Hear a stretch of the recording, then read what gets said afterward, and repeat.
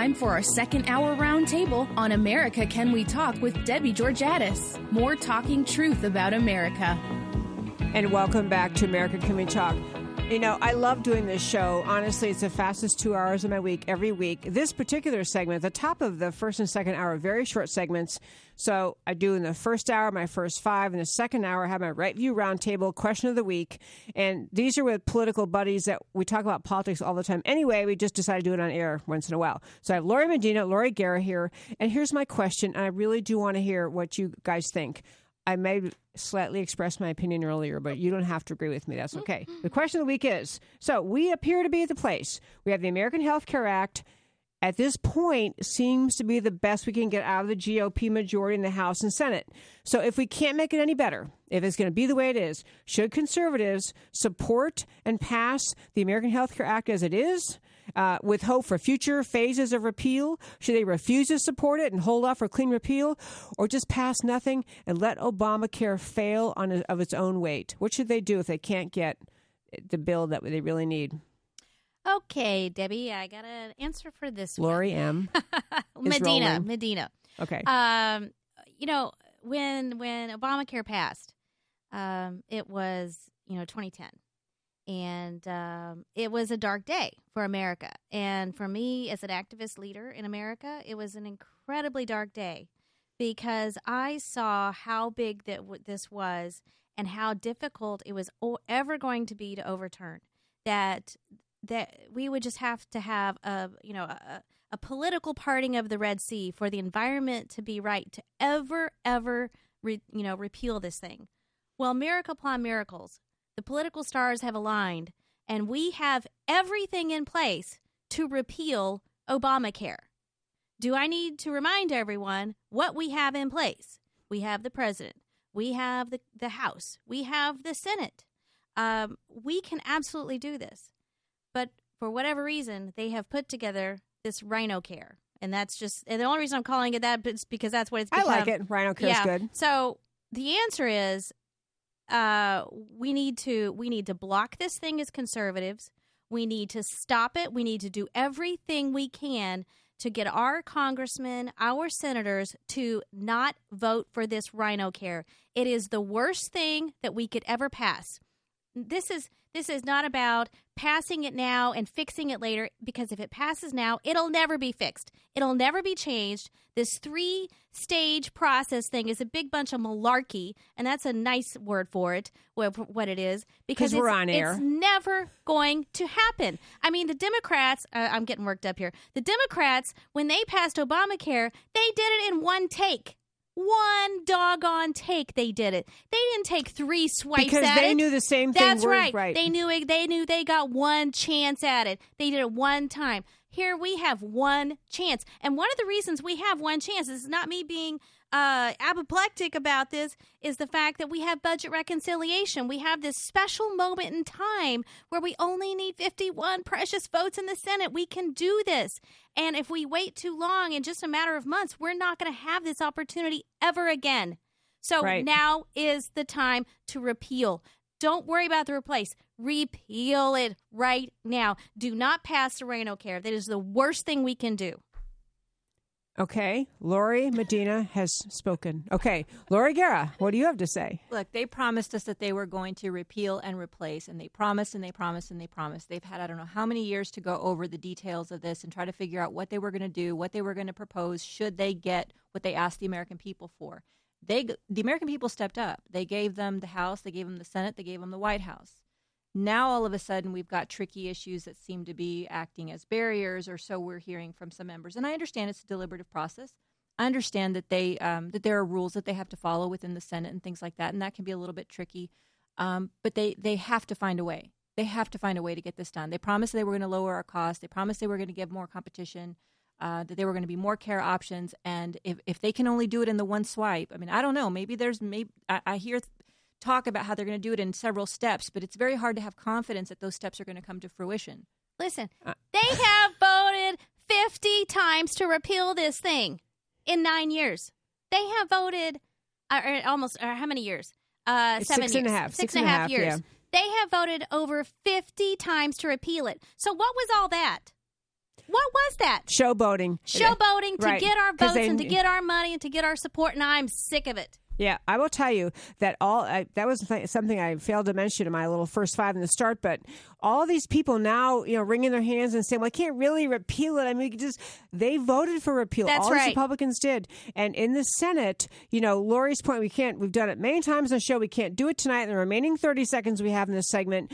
But this is a unique time procedurally. There is zero reason the Republicans cannot repeal the entirety of Obamacare using reconciliation process in the Senate, just like Obamacare got passed via reconciliation. That's right. Repeal it the same way. And, the other thing is this, well, what about the parliamentarian thing? I didn't get off on that. But the parliamentarian, number one, can be overruled by the vice president, period. Of course. The parliamentarian can be overruled by the Senate. The parliamentarian can be fired. The parliamentarian is not the Speaker of the Ten Commandments. He is not. It's not a federal law. It's just a position. And the Republicans have to see this moment for the enormity of importance it has. Trump needs to lead. Yeah, Trump needs to lead. I'm hoping he will. I'm hoping he got his ears wrung a little bit this week and figured out he was being misled. Okay, fine. We're done with this segment.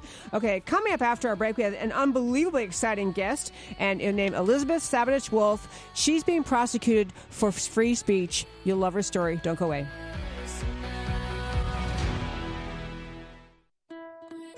Could you lose your career because of your faith? Could your pastor be sued because of his sermons? Can students and teachers be punished because of what they believe about God? Can the government or even your employer force you to violate your beliefs? Get the answers and, if necessary, legal protection from First Liberty Institute. First Liberty is the nation's largest legal organization dedicated exclusively to restoring religious freedom in America. In fact, First Liberty's nationwide network of top attorneys win over 90% of their cases. They've won at the Supreme Court all the way down to local schools. Visit firstliberty.org to learn more about how First Liberty is protecting religious freedom for all Americans in the workplace, public schools, your church, the military, and more. That's firstliberty.org. If you want hope for religious freedom and a free listing of your rights, go to firstliberty.org now. Hi, this is Debbie Georgatos. I want to tell you why I do this radio show, America Can We Talk. In my life, I've been a full-time attorney, a wife, and a stay-at-home mom, a volunteer at our kids' schools and sports teams, and a political activist. I've been active in many political campaigns, organizations, and events, from the grassroots level to elected leadership roles, and from volunteer to paid consultant. One theme that runs through my life since my days of majoring in political science in college has been a continually growing admiration for the idea of America. And that gets me to why I do this show. America is the most important political idea in the world. Everything good and great about America is the result of these ideas of America. Things like the rule of law, limited power in the federal government, separation of powers, protection of individual rights of each citizen. So on my show, we talk about the events and stories of the day, always tied back to preserving the ideas of America. The National Center for Policy Analysis brings together the best and brightest minds to tackle the country's most difficult public policy problems in healthcare, taxes, retirement, education, energy, and now national security. The NCPA works to develop and promote private, free market alternatives to government regulation and control, solving problems by relying on the strength of competition in the private sector. As America's think tank, the NCPA wants to make sure you have access to simple, clear solutions to the issues that matter to you. Come get to know the NCPA at one of their events and join the conversation by following them on Facebook, Twitter, or Instagram. To get policy solutions delivered straight to your inbox, sign up for the NCPA free email newsletter or subscribe to one of their policy blogs. To get involved with America's think tank, go online today to ncpa.org. The NCPA would love your support, and you'll love being part of the solutions to America's challenges. So go to ncpa.org. That's ncpa.org. America faces unprecedented threats to our national security. The Center for Security Policy, based in Washington, D.C., is a national leader focused on the organization, management, and direction of public policy coalitions to promote U.S. national security. The center is a special forces in the war of ideas, dedicated to identifying opportunities and challenges likely to affect American security, and acting promptly to ensure that they are the subject of focused national examination and effective action. The center enlists support from executive branch officials, key legislators, and other public policy organizations, and brings these teams together to develop and shape policies that will keep America safe. Check out centerforsecuritypolicy.org for the latest news and developments, brought to you by America's leading security experts. Becoming and remaining informed is one of the best ways every citizen can be a part of the mission to keep America safe. That's centerforsecuritypolicy.org.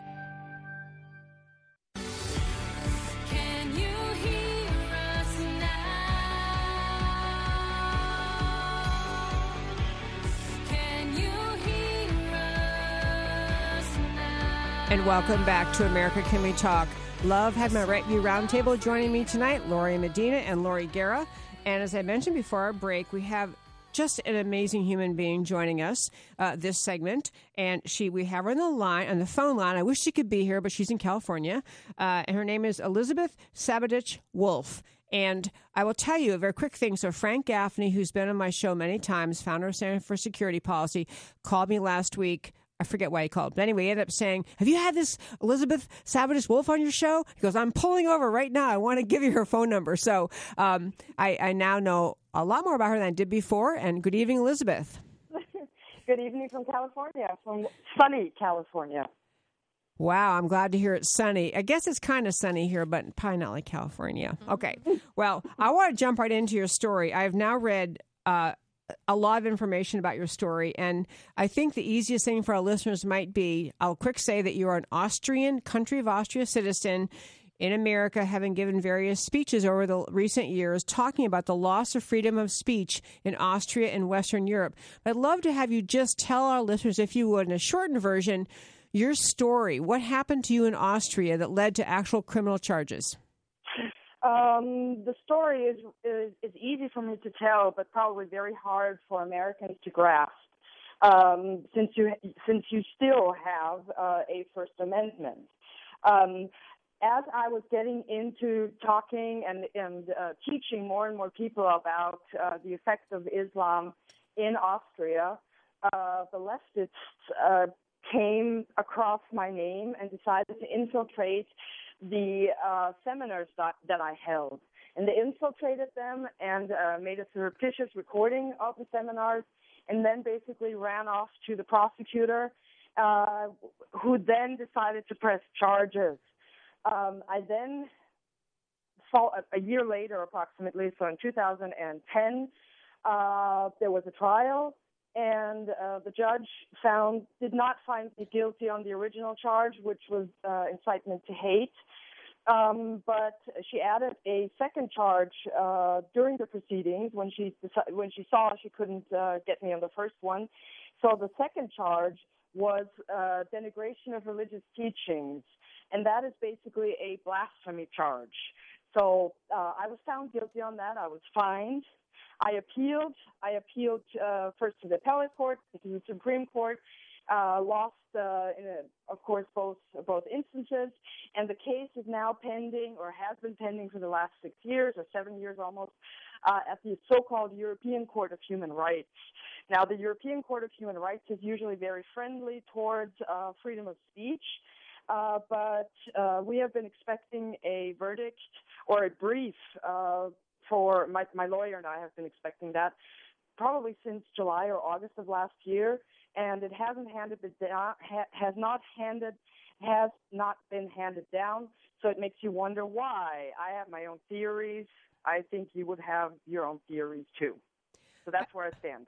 I certainly would. We're speaking, if you've just happened to tune in tonight, with Elizabeth Sabadich Wolf, an Austrian citizen. But I want to back up and just say, in your story, this you began in Austria speaking and giving seminars about the impact of the growing Islamic immigration into Austria and other Western European countries, essentially in your, as I understand, in your seminars, teaching about the basic tenets of Islamic law, of the Quran, the Hadith. So you were speaking about what Islam itself writes and says about itself. Is that right? Factual information about Islam. There was nothing that wasn't factual. I mean, you can go to the books, the books on Islam. You can go to the Quran, the Hadith, the life story of Muhammad, the biography, and you would find what I said.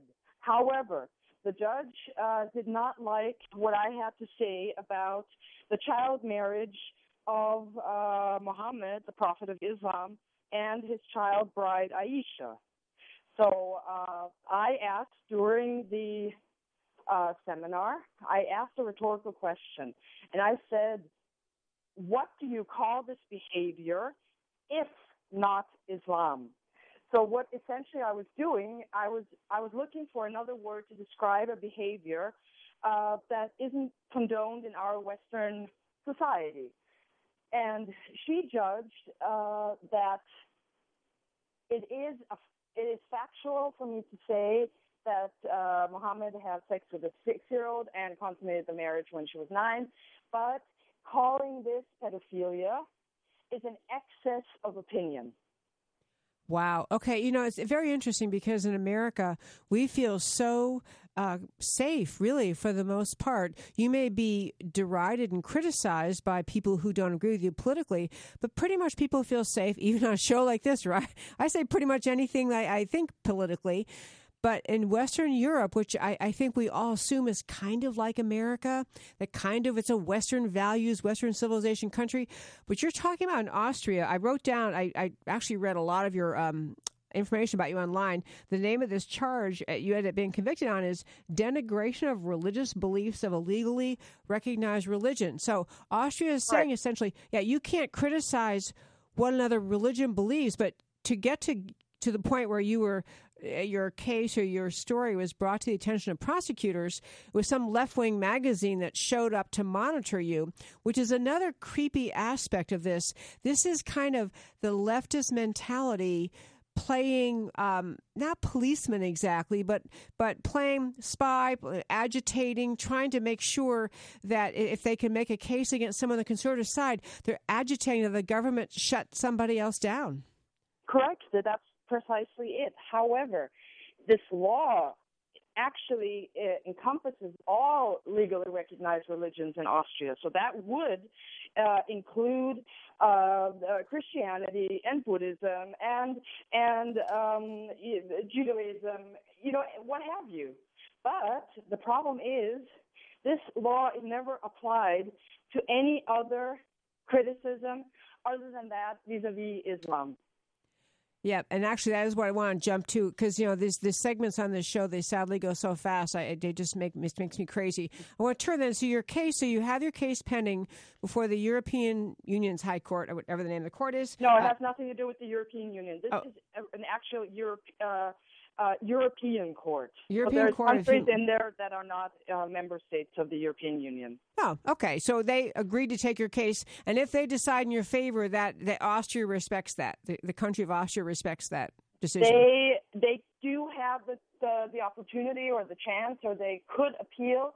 But I was told if Austria loses, it's unlikely they will appeal, and that it will have incredible repercussions. Yeah. This whole instance you're describing is occurring against the backdrop of the refugee crisis, people moving around the world, and some of them legitimate refugees, many not, but moving into Western Europe and many trying to come to America and Australia and other countries. And you made a point in one of the speeches I read that you talked about Europe is kind of going over a multicultural cliff, and that you're watching the advocacy or the outcome of this borderless society feel. Can you comment on that? Well, my question to people advocating a borderless society is, do you lock your door at night? And usually people will say to me, well, yes, of course. I mean, why, I ask them, well, why would you do that? Well, to keep out people who I don't want in my house. And that is the argument that I have. I don't want people in my country that have no legal right to be there. You're very welcome if you want to come into Austria and visit Vienna. Come in legally, present your passport, present your money that you're planning to spend. Do it according to the law. I mean, I when I came to the U.S. about 10 days ago, I was asked, what are you doing here? Where's your passport? When are you leaving again? Where's your ticket? Things like that. Normal, ordinary questions. And all of a sudden, just because these refugees, or so-called refugees, they can throw away their phones. They lose their passports. I'm sorry, but they keep their phones all the way from Syria, from war-torn Syria. I mean, something is wrong here, and we have to wake up and look at the facts. And that is why I support President Trump's moratorium on citizens from these countries. In many instances in Europe, in Austria specifically, we have no idea where these people are from. They will just come in and say, well, I'm from Syria, asylum. Yeah, we're speaking, if you just tuned in, with Elizabeth Saudich-Wolf, and she's an Austrian citizen. She's here in America. She's speaking up about many different issues. And when we come back from the break, I want to turn and talk about what this whole challenge of free speech in Western Europe, does she see, would this ever happen in America? How does she see that in terms of America? So come right back after our break.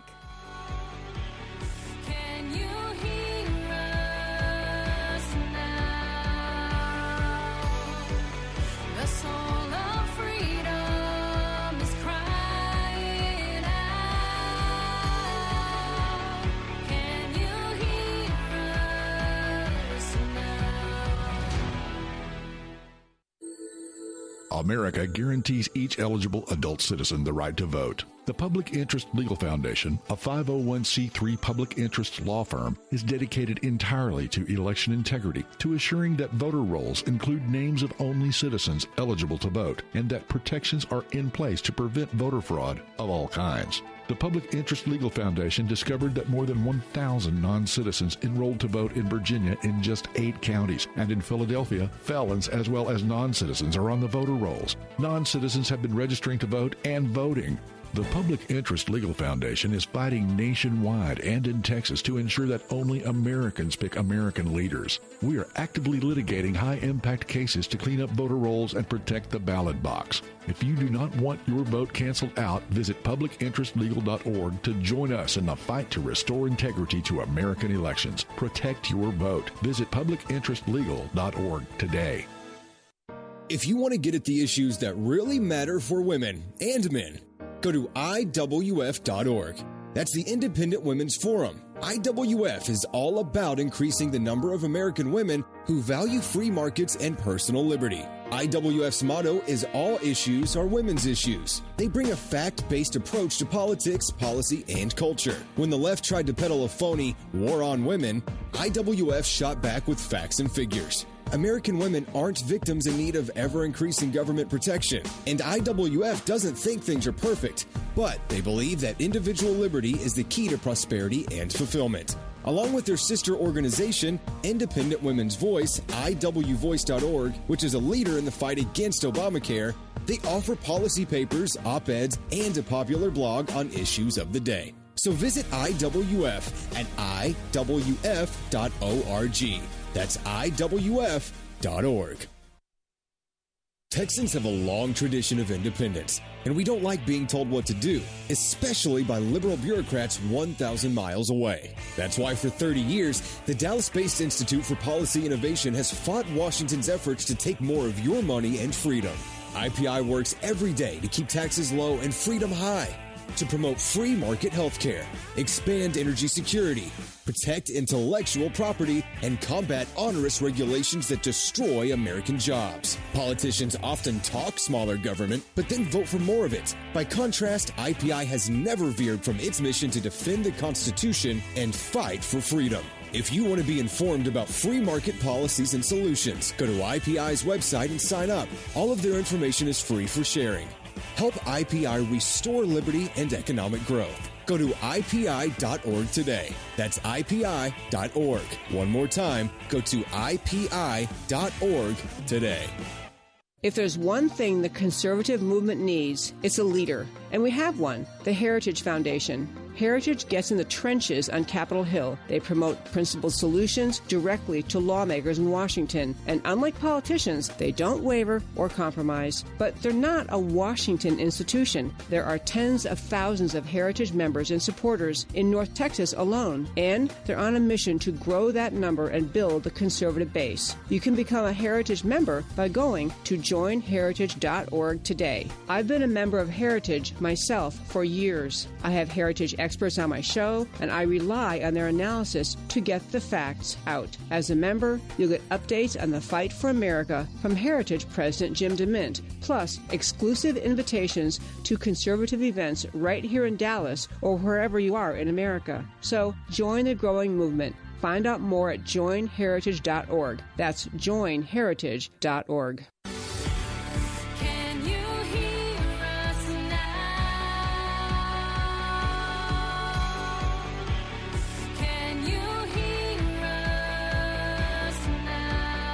And welcome back to America Can We Talk.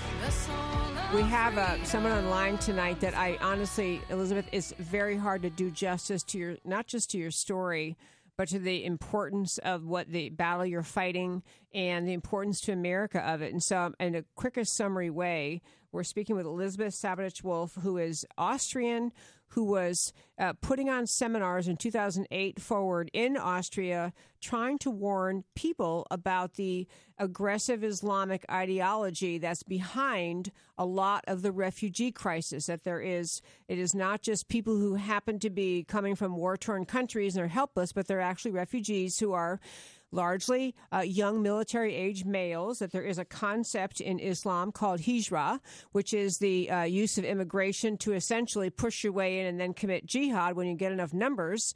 And so she tried to warn people about that, and that actually cost her. She was criminally prosecuted in Austria for essentially speaking the truth about what Islam teaches. In fact, the statute.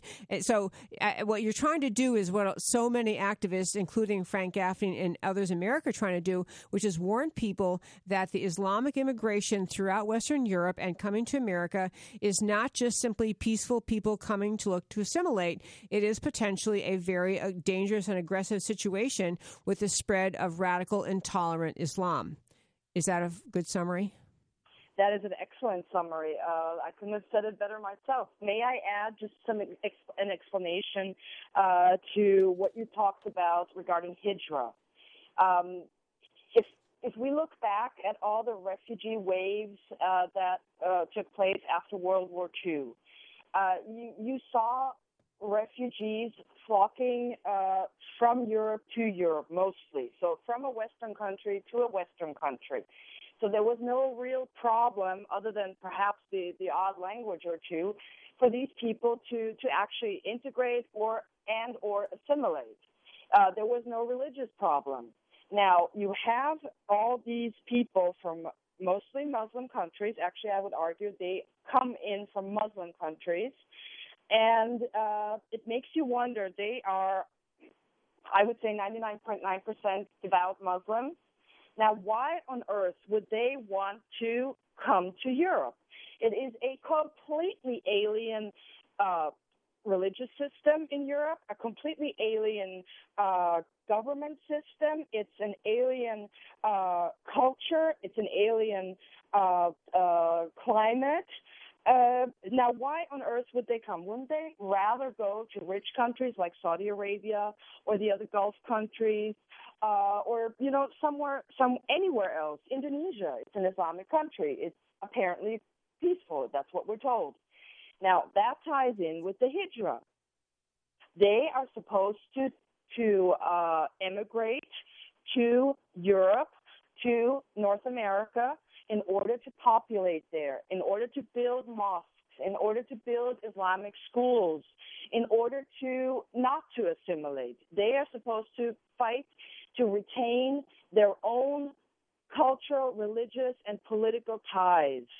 And that, of course, means trouble. And that's the trouble we are seeing in Europe, and that's the trouble we are starting to see here in the United States. And it's going to get worse, I guarantee you that. And you're probably going to ask me, well, what do I suggest the Americans do? And I think the answer to this question is a very simple one. Protect the Constitution. The only way you can protect the Constitution if you know what the Constitution is all about. Simple, isn't it? I'm sorry. We know what the Constitution all is about. What was that last point? And it's a very simple point. You have to protect the Constitution. And without knowing what the Constitution is all about, you can't protect it. So you have to learn about it. You have to study it like I did when I was in 8th grade. And then you go out and you protect the Constitution.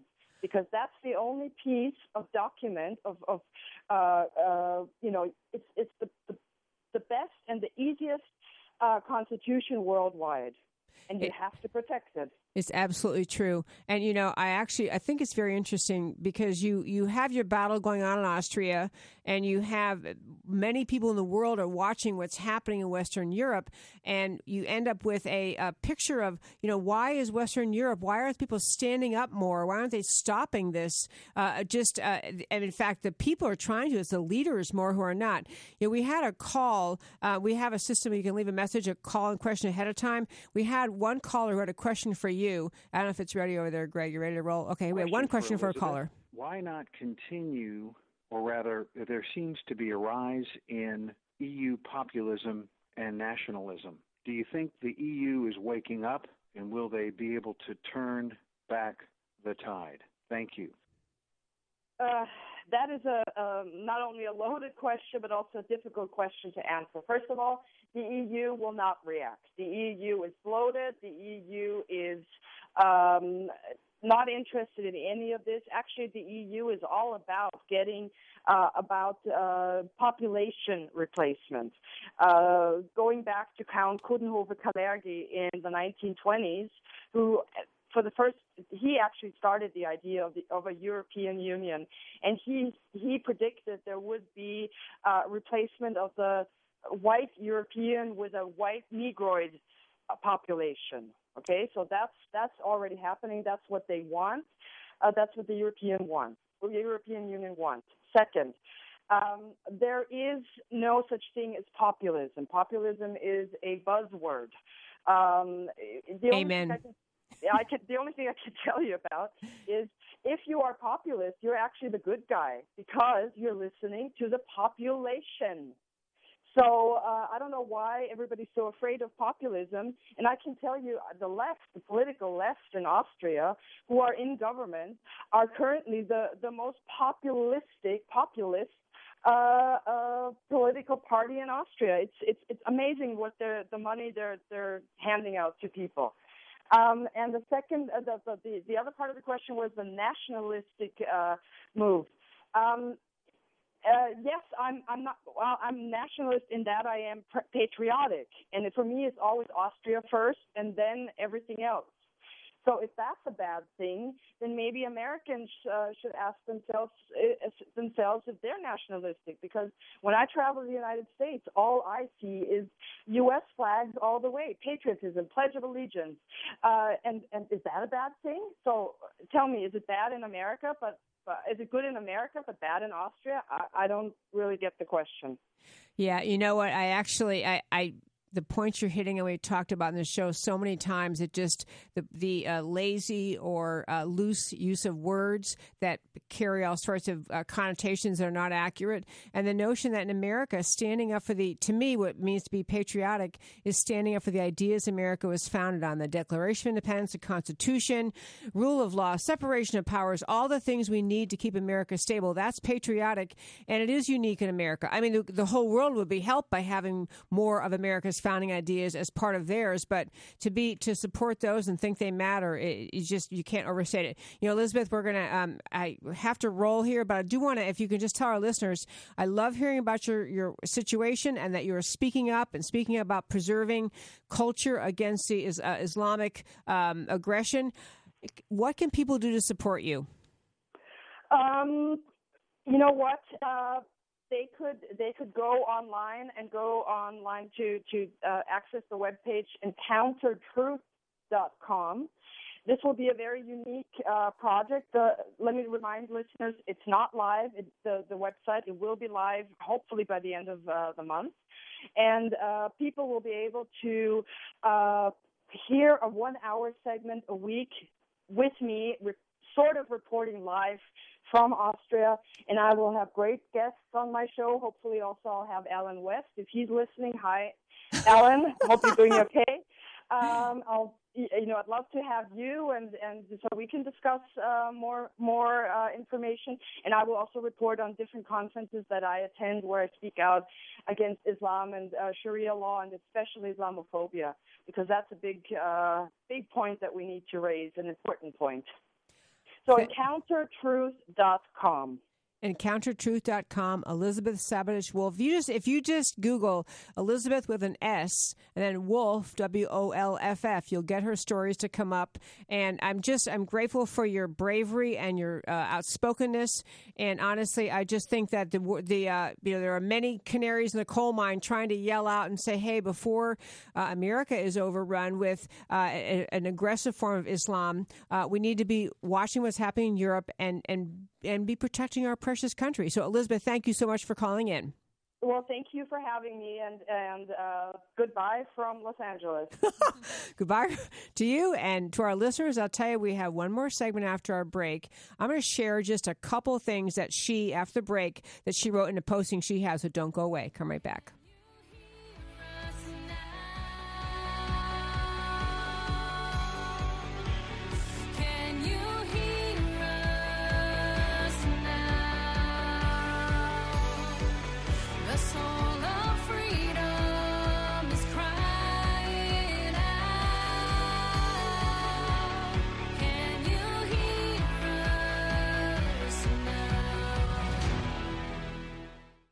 Our nation faces a choice: the path of big government based out of Washington, or the unique brand of liberty and prosperity enjoyed here in Texas. For 27 years, the Texas Public Policy Foundation has helped leaders in the Lone Star State prove that fiscal restraint and small government can deliver opportunity and prosperity for all. The Texas Public Policy Foundation promotes and defends solutions here and around the country based on liberty, free enterprise, and personal responsibility. Whether informing the national debate on property rights, energy, taxes, education, or criminal justice, the foundation works to translate ideas into real change. The Texas Public Policy Foundation does not accept government funds or contributions to influence the outcome of its research. It is supported by thousands of people like you who are concerned about the future of our country. You can help Texas remain strong as the beacon of liberty in America. Visit TexasPolicy.com to learn more.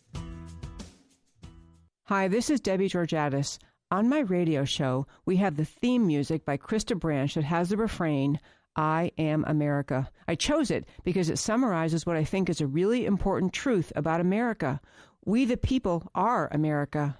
We the people are blessed with extraordinary power in our country, and we have to use that power to keep America strong and free for everyone. And how do we do that? We have the responsibility to understand the issues facing our country, to get beyond soundbite and slogan politics.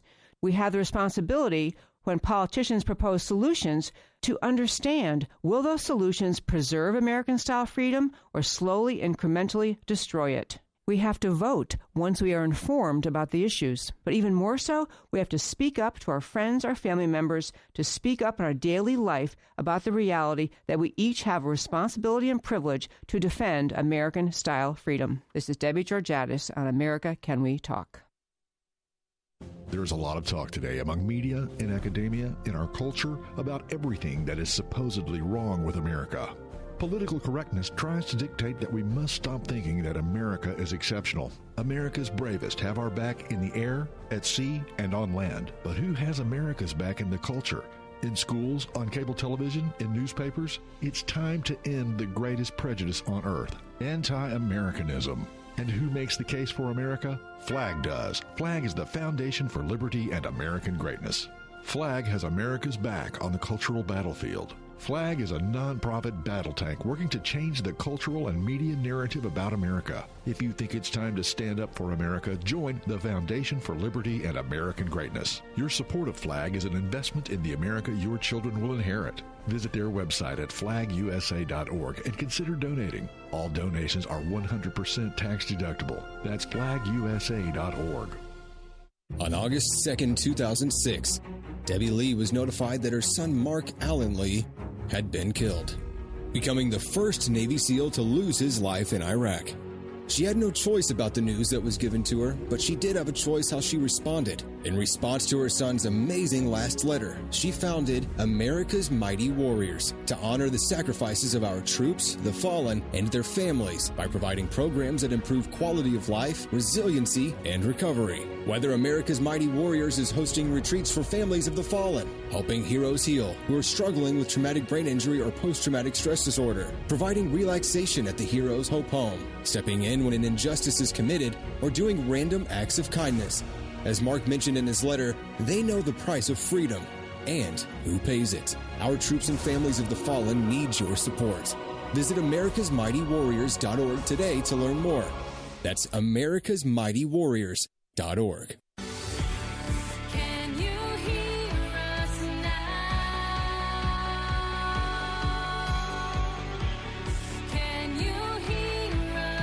And welcome back to what is sadly the final segment of our show tonight. It goes by too quickly every week. I want to take a moment, of course, to thank the sponsor for our show. I want to thank GC Works, which is a Dallas-based company that performs research in advanced technology and delivers innovative approaches to the oil and gas industry. Could not do the show without them. Thank you to GC Works. We appreciate them so much. Okay, I also want to mention that you may all know, I mentioned last week, but I want to mention several times that back in January, I was asked to speak at a thing which is now April 18th. It's coming up April 18th, and it is a report on the first 100 days of President Trump. Okay, I'm not the only person doing this. I'm well aware. There's quite a few different events going on, but I really want to encourage you, if you'd like, I'm going to be doing this along with Wade Miller, who's one of our second hour Right View Roundtable people here in the show. He's also involved with the Heritage Foundation. He's extremely well informed. Someone I call, try to get the latest scoop on what committee, what bill is in. He always knows, and he's very tuned into what's happening with Obamacare. So if you'd like to come to that meeting, email me at americacanwetalk@gmail.com. It is a organization's meeting, but I can invite people. And if you'd like to come and hear that, and it's is no charge and very interactive, you can ask questions. It's going to be a great night. And again, it is Tuesday, April 18th. First 100 days of Donald Trump. Email me at americacanwetalk@gmail.com. Also, we have a thing I'm going to announce periodically, which is you can, if you are interested in doing it, call into this, call into a 24-hour, 7-day-a-week line we now have for the show to leave a question or a comment about the show or a question for an upcoming guest. The message line is 214-556-5659. Say it one more time, 214-556-5659. You know, this show, because it's only 2 hours a week, I don't really take callers because it's just not enough time to talk about all the important issues.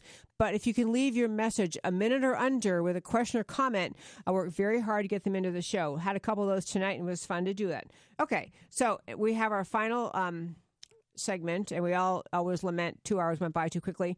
We were talking in the break about what we should get back to, and we were talking about how, you know, and I think Lori Medina wants to chime in on this, and probably Lori Garrett too, but, you know, how bad will it be for the Republicans if we blow this on repealing Obamacare? I mean, is it going to be one of the many policy things, go, oh, well, you know, couldn't get that done, move on to the tax cuts, or is it going to be a bigger consequence if we blow it?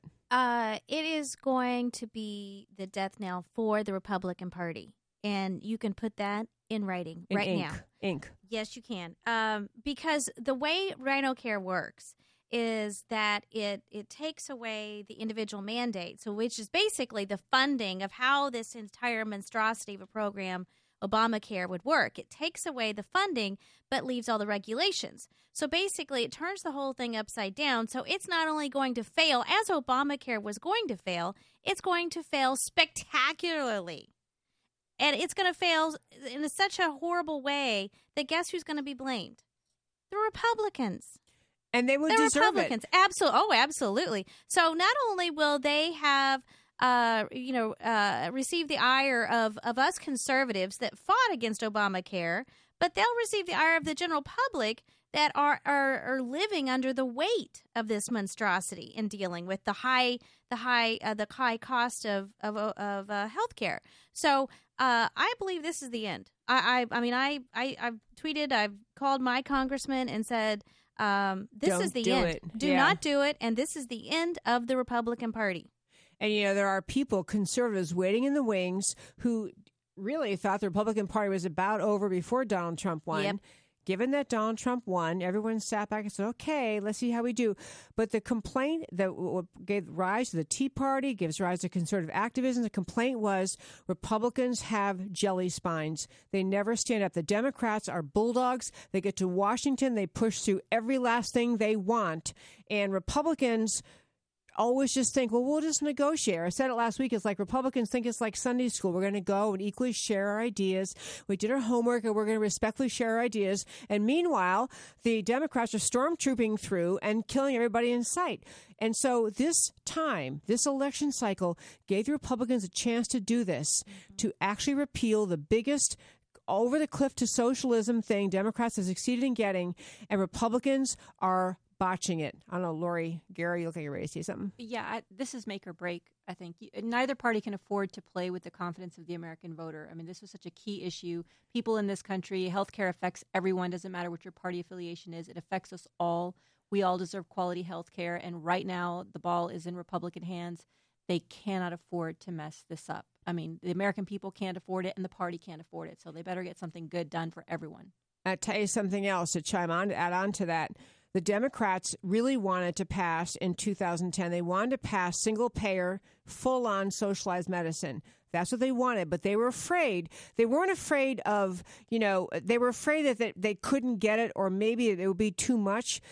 But this is where we will end up if we don't take this chance now, repeal Obamacare. We'll have if we do pass this mess of a bill, a botched mess of a bill, which will not fix the problems of Obamacare. It will make, in fact, premiums more expensive, and everyone's going to be more frustrated. At the end of the day, Democrats will say, see, look how much they screwed up. Let us take charge. We'll fix it all. Single payer. And the other thing that I mentioned, the expansion of Medicaid, what President Obama and the left-wing Democrats who run that party wanted was increasing sense of dependency on the government. Just the notion, they planted seed in the American soul and heart that, we rely on government for food and for our shelter and for our health care, and it's weakness and dependency. This is what the Democrat Party, this is where their voters come from, the victim class. So they've already succeeded in getting 11 more million people into Medicaid thinking, this is where my health care comes. Folks, we will end up with single payer if we don't fix Obamacare now or repeal the whole darn thing. And, during the campaign, I was one of the few people out there that took issue with Trump and the fact that he had difficulty understanding policy, that he really didn't make that a priority, understanding it, and taking positions on policy. This is the exact ramification of Trump not understanding policy and not educating it and not really caring about it, quite frankly, because if he understood it, if he understood the RhinoCare legislation and you compare that to his words, it doesn't add up. And so this is why that mattered then, people. But you know what? I'll tell you something else about Donald Trump. My husband and I were actually talking about him at home.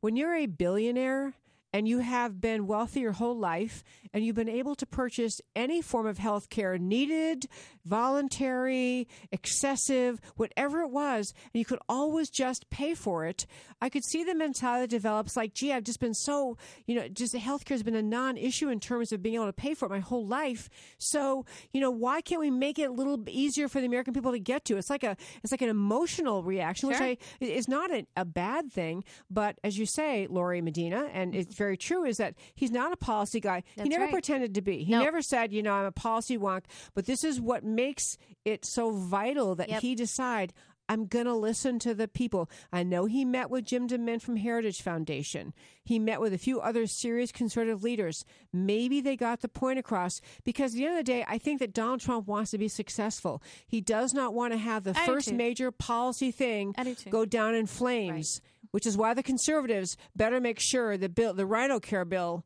is killed, and then we can get what we hope is a full repeal through. I thought someone was signaling me. No, I'm all for it. I agree, though. I think Trump wants to be successful, and this will be. I mean, this. I think it'll ruin his presidency. I think if this thing, it's a terrible stink bomb to start off with.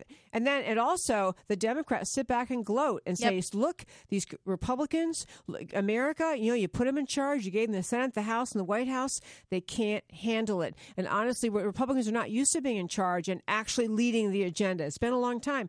But Paul Ryan needs to go, in my view. I really hope that, and in fact, I understand there's also a subtle challenge underway already about whether you can get Speaker Ryan removed before even 2 years are up, because he needs to go. He's shown he can't lead and he can't listen to the American people. Okay, we still have a couple minutes left. So I had some other stories we didn't get to. And if anything else on Rhino Care, anything else? Anybody? No, that's fine. You want to talk about the IRS thing? Yes. Okay. What about the IRS, Lori? Well, gee, I'm glad you brought that up.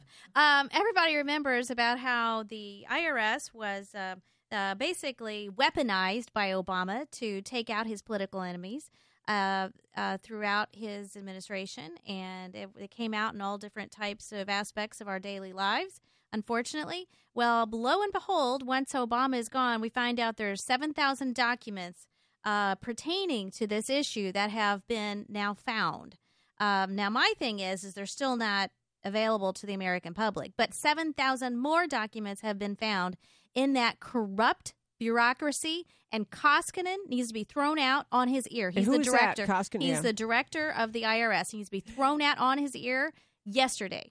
Yeah. You know what's so frustrating about this is, because we talked about this while it was occurring, it was obviously IRS was targeting conservative organizations. They were essentially not permitting these various activist groups, Tea Parties and other conservative groups, to get IRS.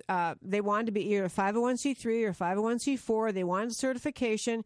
There's certain standards the law applies. And if you were a conservative one applying for that, you just couldn't get it, or you get delayed for months and months. In fact, there's some organizations still waiting for an answer from the IRS. They're 501c3 and c4. And so what they were doing is trying to politically block opposition to Obamacare from the Tea Parties. They were also harassing individual activists, though, too. So, yes, they were. I mean, so it wasn't just, from a conservative organizational standpoint. They were harassing individual activists. So. And the thing what is so compelling about this story is that it was indeed there were hearings before Congress. You had Loretta Lynch, what's her name, Lois Lerner, taking the fifth from the IRS, saying she couldn't answer because she might incriminate herself. We were at a place where the IRS was weaponized and lawless, and claimed in response to numerous demands for documents, they produced them all. This wasn't like a random. This was documents which only because now the conservatives have the IRS that were able to even begin looking, and lo and behold, 7,000 new documents. And Trump needs to fire them all. Them all. Okay. You know what? Sadly, our 2 hours are up for this week. I'm Debbie Georgatos. I have Lori Medina and Lori Guerra, and my friend Susan Corey here visiting from Colorado, one of my longtime friends. Thank you for tuning in to America Can We Talk. We always talk truth about America. Come back every week. We love talking to you.